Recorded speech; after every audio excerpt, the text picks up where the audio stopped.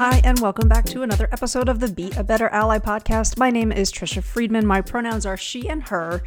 On today, we have not one, but we've got two guests. Yes, we are speaking with a couple. We are speaking with educators. We're speaking with conversation starters. And I'm going to give you a heads up at the top of the episode. I asked them a question that I feel like is so cringe-worthy. They handled it with so much grace. On this episode, they share amazing insight. As soon as they start talking, you're going to be wondering, wait, where can I go to find that link? I'll give you a heads up. All of the links discussed on this episode are over there in the show notes, so you can relax and enjoy this conversation. Hey, I'm Sadie. I'm a head of sixth form at a British international school in Chiang Mai in the north of Thailand. And outside of work, I edit a magazine called the Wellbeing in International Schools magazine. I'm Laura. I am Sadie's wife, and we work at the same school in Chiang Mai in Thailand. I'm the athletics director and a PE teacher at the school. I'm also involved with an organisation called PhysEquity, which is pushing for a more kind of inclusive and equitable physical education and school sports space. So check them out on Twitter if you get a chance. Yeah, and I'll make sure, of course, that we include the link to that over in the show notes. Laura, your work with PhysEquity and Sadie, your work with the YZ magazine, like to what extent do they actually influence each other? Because I'm wondering there might be moments of overlap or intersections in topics, or even just, of course, whenever we're producing something that goes out into the world, there's a vulnerability there. There's a workflow, there's an organizational element to it. And of course, just a willingness to take feedback from the audience. So I'm really curious, actually, to what extent do those two different projects kind of have any influence over one another? Yeah, I mean, I think, I'll take that one. I think it's been for sure something that has kind of intertwined with each other. I started doing the PhysEquity work through connecting with people on social media. And it's a UK-based organisation, but they were super keen to kind of spread what they were doing internationally and see how that would fit into the international schools context and with some of the wider conversations that are happening. I roped Sadie in, like we have a PhysEquity podcast, so I roped Sadie in to work on that. And I think probably both ways we've made some really nice connections, because people often will come across Sadie first or me first, but then they'll probably end up at some point meeting the both of us. So it's been a really nice way to connect professionally, but also socially, and to, quite often end up collaborating on different things. Yeah, I think it's a really interesting question. I think I felt quite heavily, positively influenced by PhysEquity and the work that Laura's done. I think, my background was in sports, and, I didn't go to the teacher route, but the conversations that Laura was having with her colleagues at PhysEquity, that they were just so cool, so powerful. And because it had that hook of the sport and the PE element, I think it kind of, I was just kind of like listening in, see what kind of conversations they were having. And actually it has that kind of hugely influenced the part of the magazine that I really want to make sure there's a space in every issue that links these intersections of identity, of work around diversity, equity and inclusion. I used to feel like that was kind of quite a missing piece from a lot of wellbeing work, or has been. I think it's really starting to change now.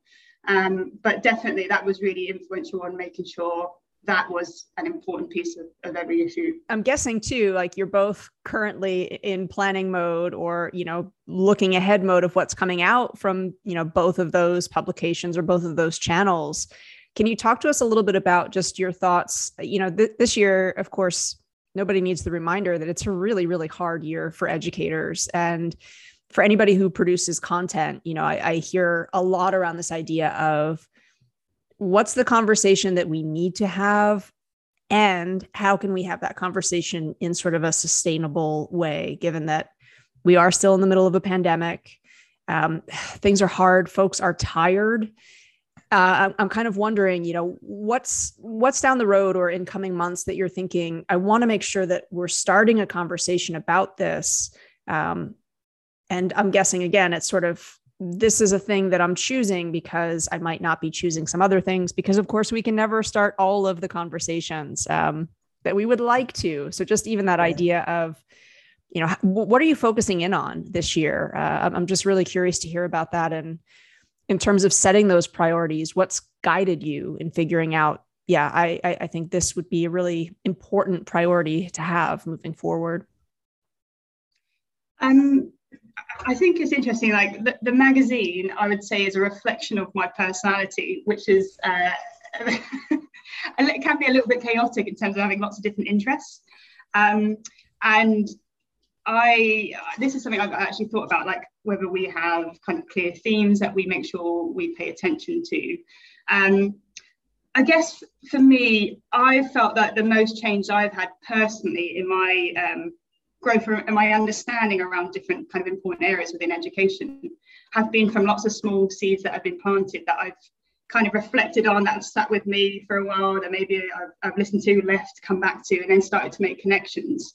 So I think with the magazine, I feel like it's quite organic in that sense. I kind of see what's out there, what kind of catches my eye, what we get come in, and I think what I hope will happen is like lots of seeds being planted and lots of connections being made over time. In saying that, I think a couple of areas that I really want to explore more is having student contributions in the magazine. Initially I did have, but they were students that I knew, so I really want to make sure that's opened up to students not just in my school. And I guess another piece of that is having students involved in the artwork of the magazine. I really feel like we're having conversations about students, but we're not inviting them in. So that's a really important piece for me. Something, I mean, this is a bit of a niche area, but something I think is quite an interesting area is actually, I was talking to someone yesterday about esports and how that fits within wellbeing. So like just changing the conversations around things that actually might be helpful, might provide a space of belonging for students that we kind of like, we can be a little bit resistant to as educators. So I think, I guess the student piece is the key piece for me. And then just seeing kind of like what comes out and like what we can kind of plant seeds of within the magazine. Yeah, I think, in terms of actually the things we're doing with Phys Equity, the things you do in the magazine, something we've always aimed to do is just allow a space for lots of different people to come into. Because I think quite quickly you realise like a lot of organisations, social media, after a while, it's the same people's voices that kind of get pushed to the top. And don't get me wrong, like there's some amazing people doing some amazing work, and it's right that we hear their voices, but there's also amazing teachers in loads of schools doing things quietly that we don't always get a chance to hear about. So I think with your magazine, with the Phys Equity podcast, part of that has just been just trying to open it up so that we can hear from lots of other people, and it's been really great to do that and to get their perspectives and just to kind of know a bit more about what's happening in lots of different schools, as opposed to just these big kind of schools that we often hear a lot from.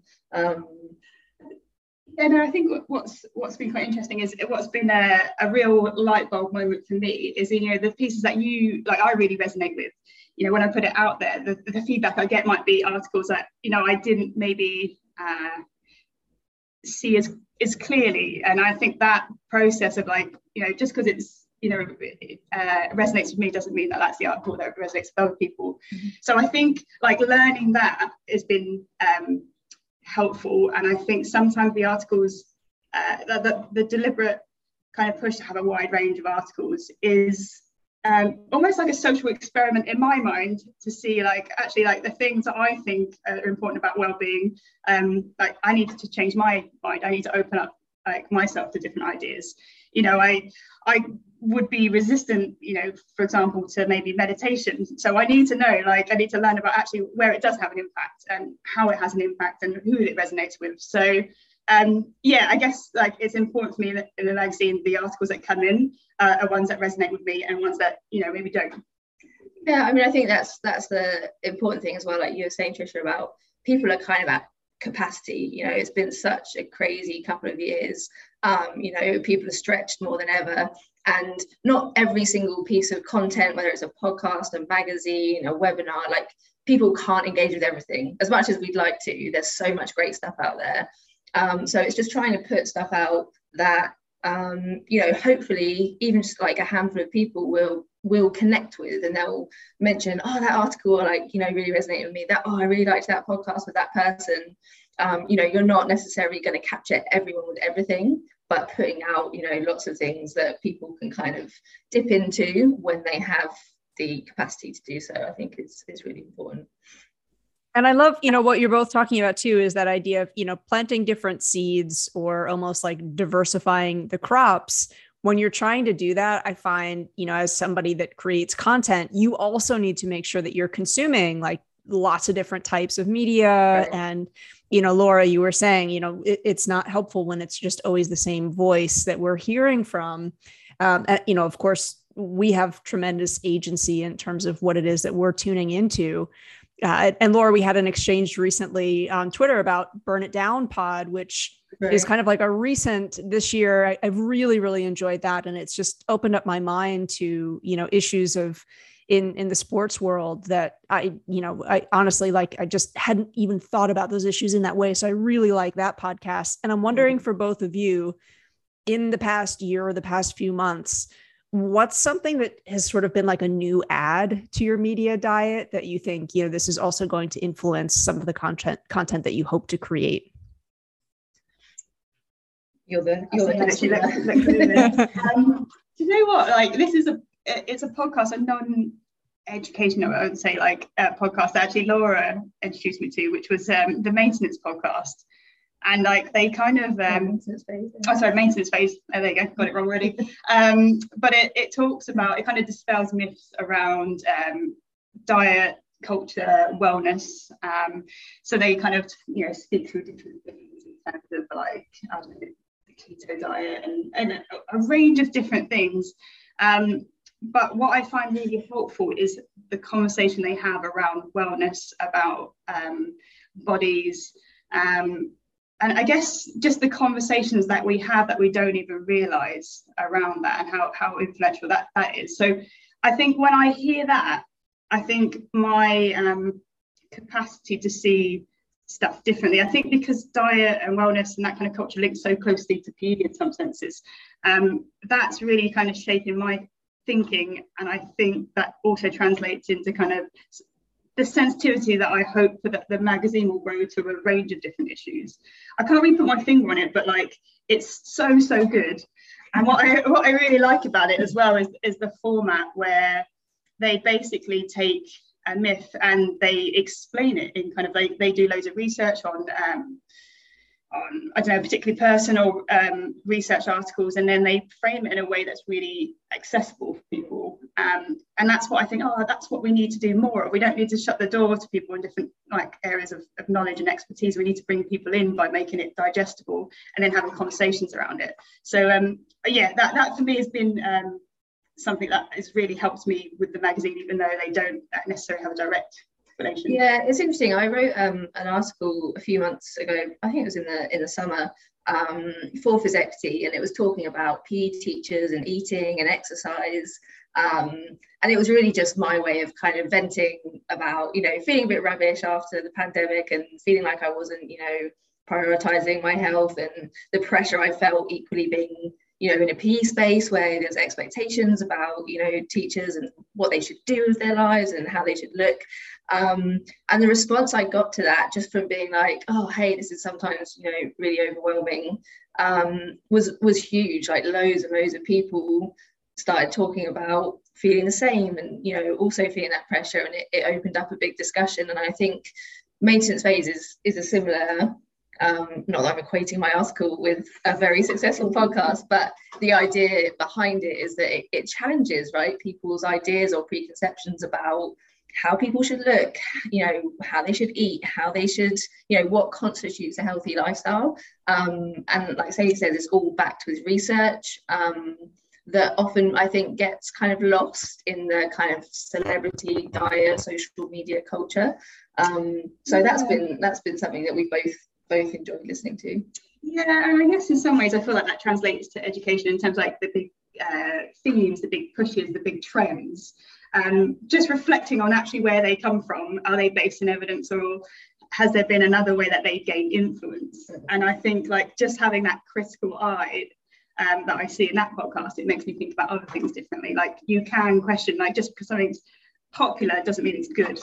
And I think what's just quite nice is that they talk about, like, I guess it's like well-being on one side and wellness and kind of where they're interrelated and where they're different, but just actually how damaging wellness culture can be, because it can be extremely preachy, and it can almost be like a metric or measure of success, like, you know, you have to be the most well to be good, and they just, you know, completely like dispel the whole thing. So I think that's really been influential for me.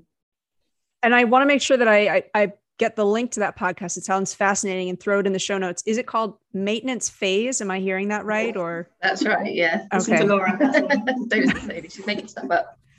That sounds fantastic. You know, the other thing that I'm wondering about is, so you are married, and I don't know how long you've been married, but I am also married to an educator, and we had worked together through 4 different schools.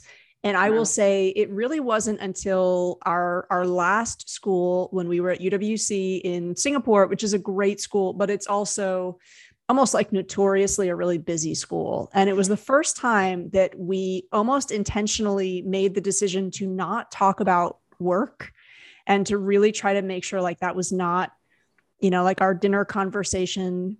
I'm not saying we succeeded at doing that all the time, but I felt like in a way it really helped in terms of that wellness piece. You know, I think when you are in a school, your boundary between your professional and your personal life, like it's really difficult. And then I think when you're an educator married to another educator, it's a whole other level of complexity. I'm just interested, you know, you're both so passionate about wellness, and how does that factor in to the reality that you're both interested in it? You know, you're in the same home, you work at the same school. How do you navigate that?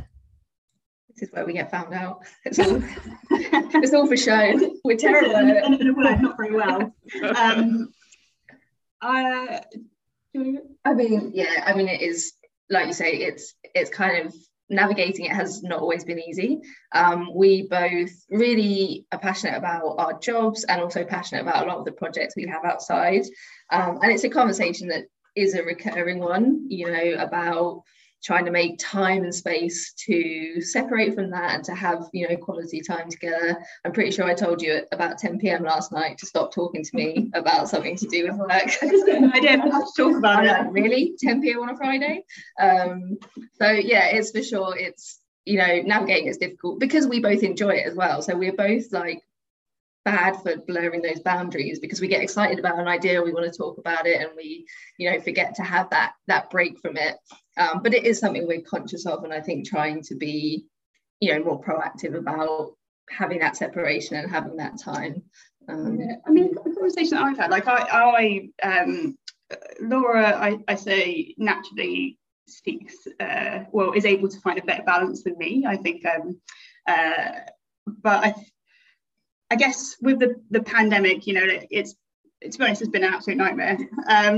But a conversation I was having with someone the other day is, okay, like if you weren't doing work, like how do you want to spend your time?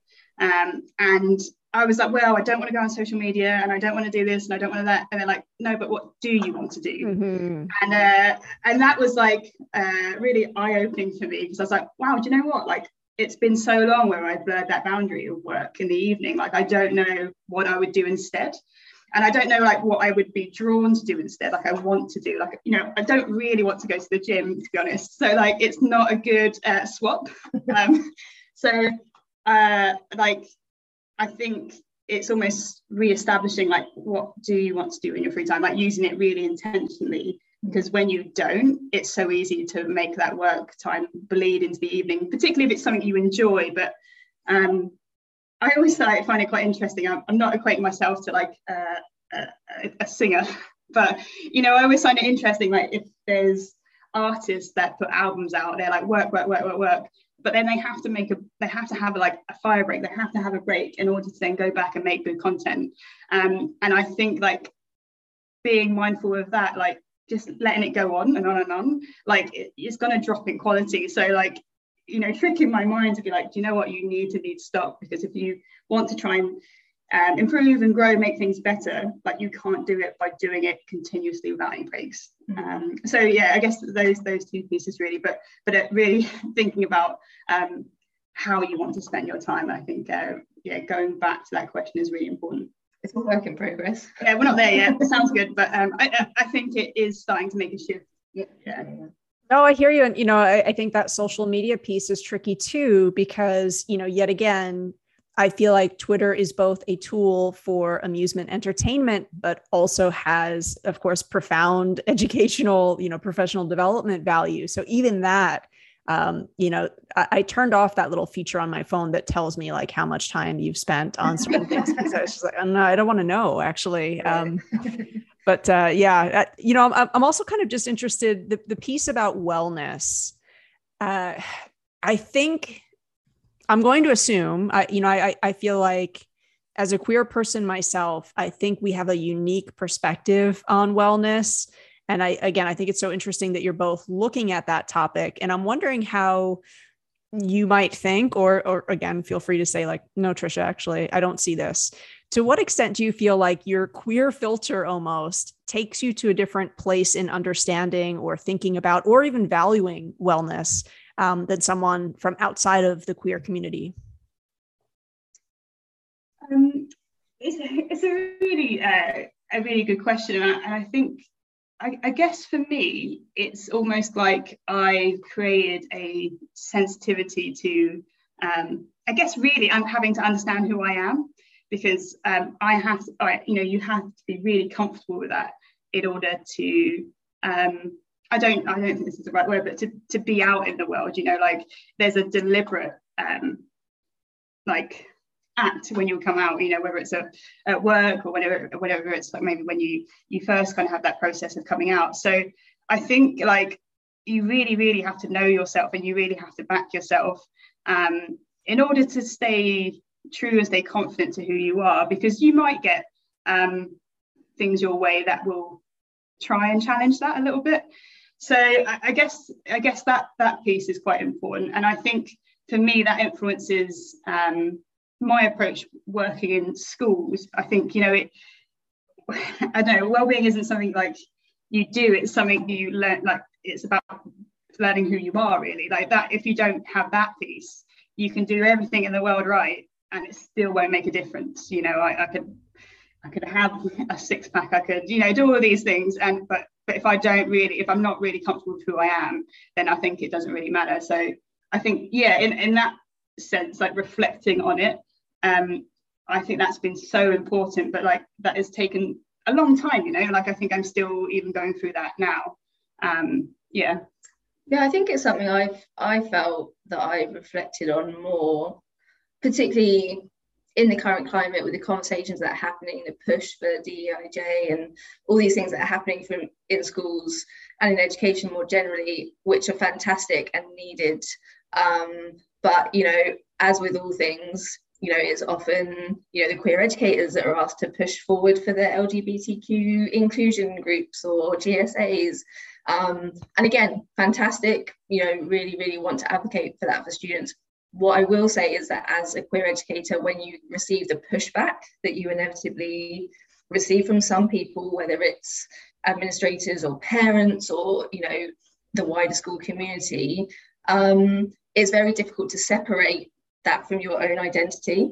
So it's hard not to take those pushbacks or dismissals or, outright prejudice when it happens. Unfortunately, it's hard not to take that personally and to let that impact on your well-being. I can definitely think of situations where I feel that it has, and we've talked about it and I've spoken about it in kind of our closer circles.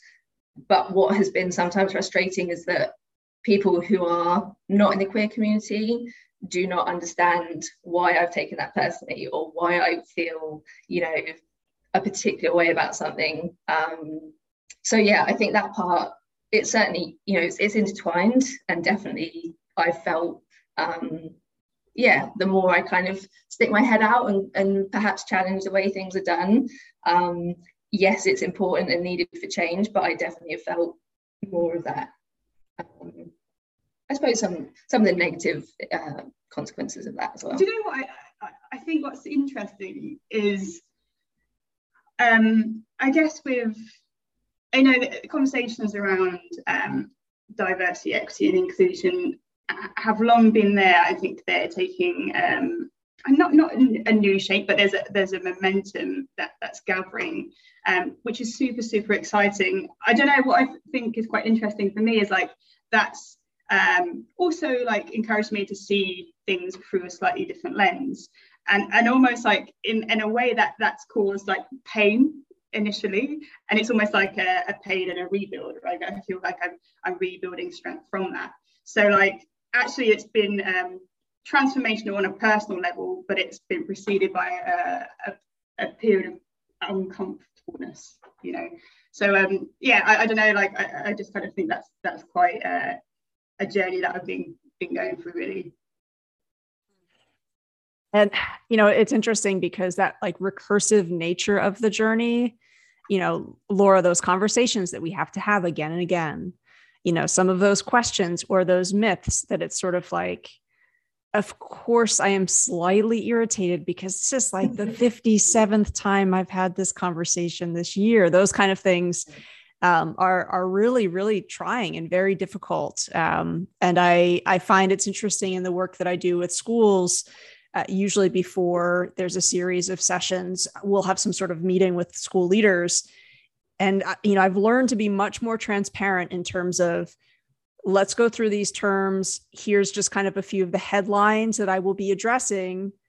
Let's talk about now whether or not that ruffles your feathers, because it's really interesting to me. You know, there's even school leaders who have said that word queer, I don't know if that's going to be the right word for our community. And you know, sometimes that's an opportunity to have an extended conversation with that school leader, but there's a real spectrum of school leaders who are saying, let's have these conversations and let's be okay with the fact that it might be uncomfortable. It's uncomfortable for a reason.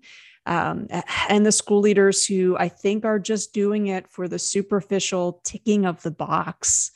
And that's really difficult because I don't know about you both, but I feel like the school leaders who are going to be there and are really in it to support the movement, who will defend members of the LGBTQ plus community who might be on their faculty or within their student community, those people who will say, you know, if there's a parent or caretaker who's like, nope, I want my child to opt out of this. It is really few and far between those school leaders who, you know, will kind of say, you know, this is a part of our mission.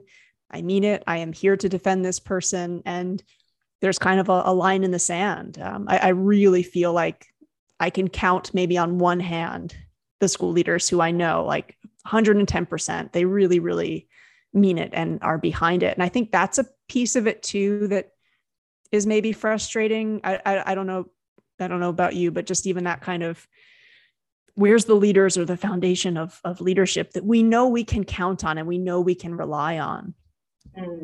Yeah, I think that's such a good point, and particularly in the international school arena where we have parents who are fee paying and it's a marketplace as well as an educational institution, and that also, you know, blurs lines, and you get leaders who someone said something to me the other day that was like, you know, there's two sides to this, we need to hear out both.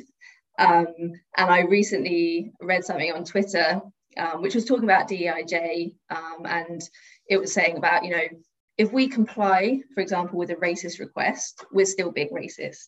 And I think the same applies when we're talking about the LGBTQ plus community. You know, if we comply with a request that is homophobic or transphobic, it's still homophobia and it's still transphobia. So there is a space to hear concerns, you know, from parents and stakeholders, but there is also a space to stand up for what you believe in and what you think is right. by your students. And I think that ties back again to, what is your school's mission statement? What is your philosophy? What do you actually believe to be the most important thing, for your students? Are we putting students at the center of our approach in this regard?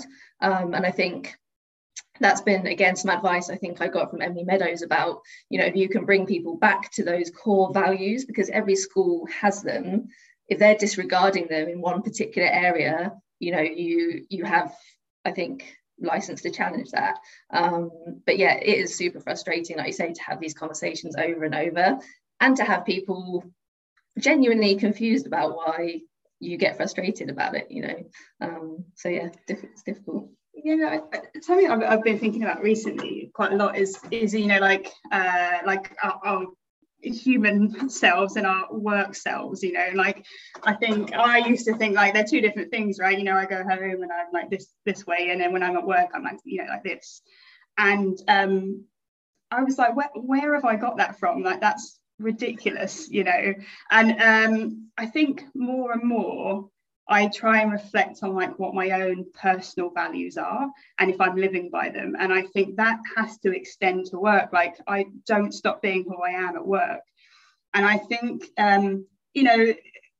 sticking to that more strongly actually means I have more conflict at times, because I choose to like make sure I stand by my kind of convictions with it. And I guess like, I don't know what it's like to be the leader of a school, and I understand there's loads of pressures, but I guess what I think is like I get in more conflict, but I'm happier, because I can come away feeling like I am who I am, and I'm stuck with that. And I guess my encouragement would just be like, for leaders on a human level, like, stick to that, otherwise you're always going to get pushed around, and you're never really going to stay true to who you are. And that should extend in any workplace, and that's scary. That's really, really scary. But I do think, the kind of parent piece of like, the parents won't like this and parents won't like that, is a get out clause, if I'm honest, because maybe a couple might not, but are you going to shape your whole school around what a couple don't like? And that's where you have a chance to make a stand, and that's where you have a chance to like really be role models to the students that you have. Like, your duty is with them, and you stay strong on it, and either they come towards that, or if they don't, then that's not who you should have shaping your school, and I know that's kind of like idealistic, but I think like I do feel strongly about that. We really have a duty to shape how we want the world to be for the students, and that's not by views that are damaging. Yeah, and I feel like we're also getting to a point where if you don't have that backbone as a school leader, get out of the way, because I think there are other people who are ready to lead, quite frankly, it is the other piece. So, I'm so thankful for both of you giving up the time. And kind of as a final word, I'm just wondering, I always find it's interesting. I think maybe even because I am married to a fellow educator, I just think there's an influence piece there. And I'm wondering, as content creators, conversation starters, if you had to pick out, sorry, this is so cheesy, so brace yourselves for it. I'm ready. Okay. If you had to kind of pick out one thing that you feel like you have learned from your partner in terms of conversation starting, because it is an art, right? And I love that you pointed out earlier that awareness that some of the things that we think we're putting out there that we're like so excited about, sometimes no, nobody else is excited about that. That's part of the process, right? But that piece about, okay, well, keep going. It is important to learn, but I'm wondering if you could kind of put your finger on one thing that you feel like you recognize that the other one does as a conversation starter / content creator, that you're thinking that is something that I would like to bring into my process or my work as well. I mean, I always say to Sadie, like, Sadie's strengths are ideas. Like, she is the ideas queen. You are constantly, I feel like your brain is constantly thinking about, who can I talk to? What can we talk about? What topics do I need to discuss? What have we not had in the magazine yet? What do we need to get? How can I seek these people out? And then when she does seek those people out, really taking a genuine interest. And I don't mean to say this patronizingly, but again, there's so much content and platforms out there. And I think making sure that, if you're connecting with people, you're asking them for their time, you're asking for their perspectives and sometimes some work from them as well, that it's done with the best of intentions and because you really know what they have to offer and you really believe in what they have to offer, and you're passionate about giving them a platform to share that, as opposed to, we just need another blog article for this month because we don't have one, which does happen, right? We've experienced, I think, sometimes working with particular groups or organizations where you do feel almost like a filler. It's like, we need more stuff, so can we use X, Y, or Z? So making sure that the content is real, is genuine, is something that you believe in, and that you think will inspire other people. And I think Sadie's very good at making sure that she does that. With every contributor to the magazine, every person she interviews on the podcast, she's really done her research and she really thinks, they'd be fantastic. And I think I've learned a lot from watching you do that and try to kind of transfer that into kind of my own approach, for sure. I feel like I've got like big shoes to fill here. You know what? I think with Laura, what I think that she is really, really able to do so well is articulate her personal experience in a way that is just incredibly powerful. Like the articles that Tricia, it's annoying because the articles that Laura's written have been far more read than anything I've ever written, and I've written quite a lot more than Laura, but they're always like super well received. And I think that she's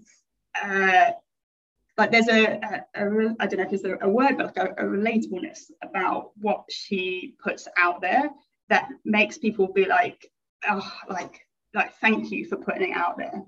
And I think there's a danger with not just education, but it happens in education where content is put out there and it's like it's coming from a level of this is what you should be doing. This is the latest trends. Is this, that, the other? And Laura's like, just take a breath a minute. That you are human as well, and that has so much value to bring to your work. So I think for me, it's that openness and that relatableness that I find so powerful about the work that Laura does, and I want to make sure I can try and harness that in the work that I do as well.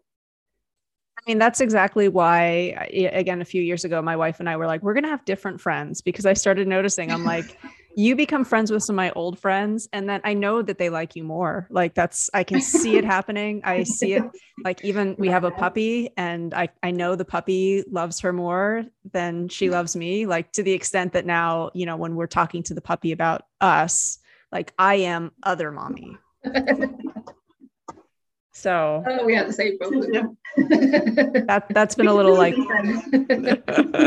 that's been my wellness hack. But Laura, that point about keeping it authentic too, I found for my podcast, I kind of decided, I know all the advice says have a schedule, keep to a schedule. And I was like, I don't have to do that. Also, my podcast is small. And so I don't have a schedule. So that's why, if sometimes regular listeners are like, why are there 3 episodes this week? And there wasn't anything 2 weeks ago, right? Because it's just, I'm not going to have kind of that be the rule, because I think, like you said, I think deadlines can be useful, but I find if you have a deadline where it's I just have to put something out to put something out, you lose kind of that authenticity piece.